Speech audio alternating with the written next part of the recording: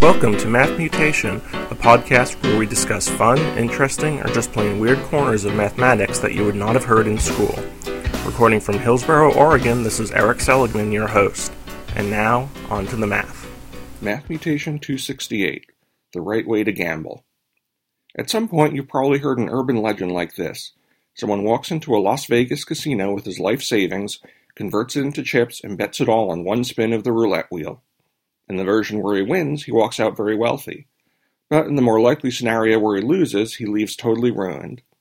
This isn't just an urban legend, by the way, but it's actually happened numerous times. For example, in 2004, someone named Ashley Revell did this with $135,000 and ended up doubling his money in one spin at roulette. I most recently read about this incident in a book called Chancing It, The Laws of Chance and How They Can Work for You by Robert Matthews. And Matthews makes the intriguing point that if you're desperate to significantly increase your wealth ASAP and want to maximize the chance of this happening, what Revell did might not be entirely irrational.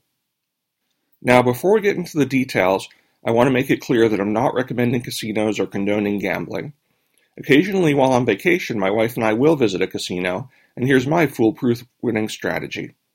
First, you walk in, let yourself take in the dazzling atmosphere of the flashing lights, sounds, and excitement. Then walk over to the bar, plop down $10 or so, and buy yourself a tasty drink. Sit down at the counter, take out your smartphone, start up the Kindle app, and read a good book. The Matthews book might be a nice choice, linked in the show notes at mathmutation.com.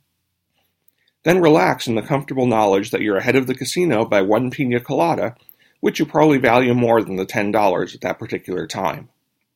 Don't waste time attempting any of the actual casino games, which always have odds that fundamentally are designed to make you lose your money. Anyway, getting back to the Revell story, let's think for a minute about those rigged odds in a casino. Basically, the expected value of your winnings, or the probability of winning each value times the amount of money, is always negative. So for example, let's look at betting red or black in roulette. This might seem like a low-risk bet since there are two colors and the payout is 1-to-1. When you look closely at the wheel, though, you'll see that in addition to the 36 red or black numbers, there are two others, a green 0 and double 0.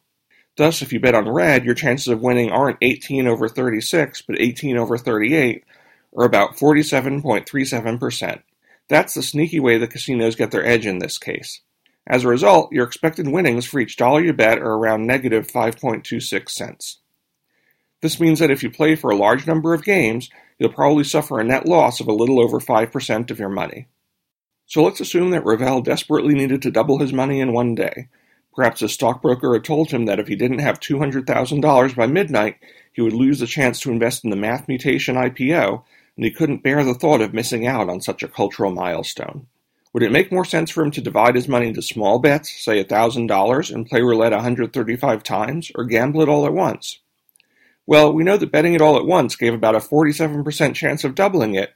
Pretty good, almost 50-50 odds, even though the casino still has its slight edge. But if he had bet it slowly over 100-plus games, then the chances would be very high that his overall net winnings would be close to the expected value, so he would expect to lose about 5% of his money, even if he put his winnings in a separate pocket rather than gambling them away. In other words, in order to quickly double his money at casino, Revell's single bold bet really was the most rational way to do it. And this has been your Math Mutation for today.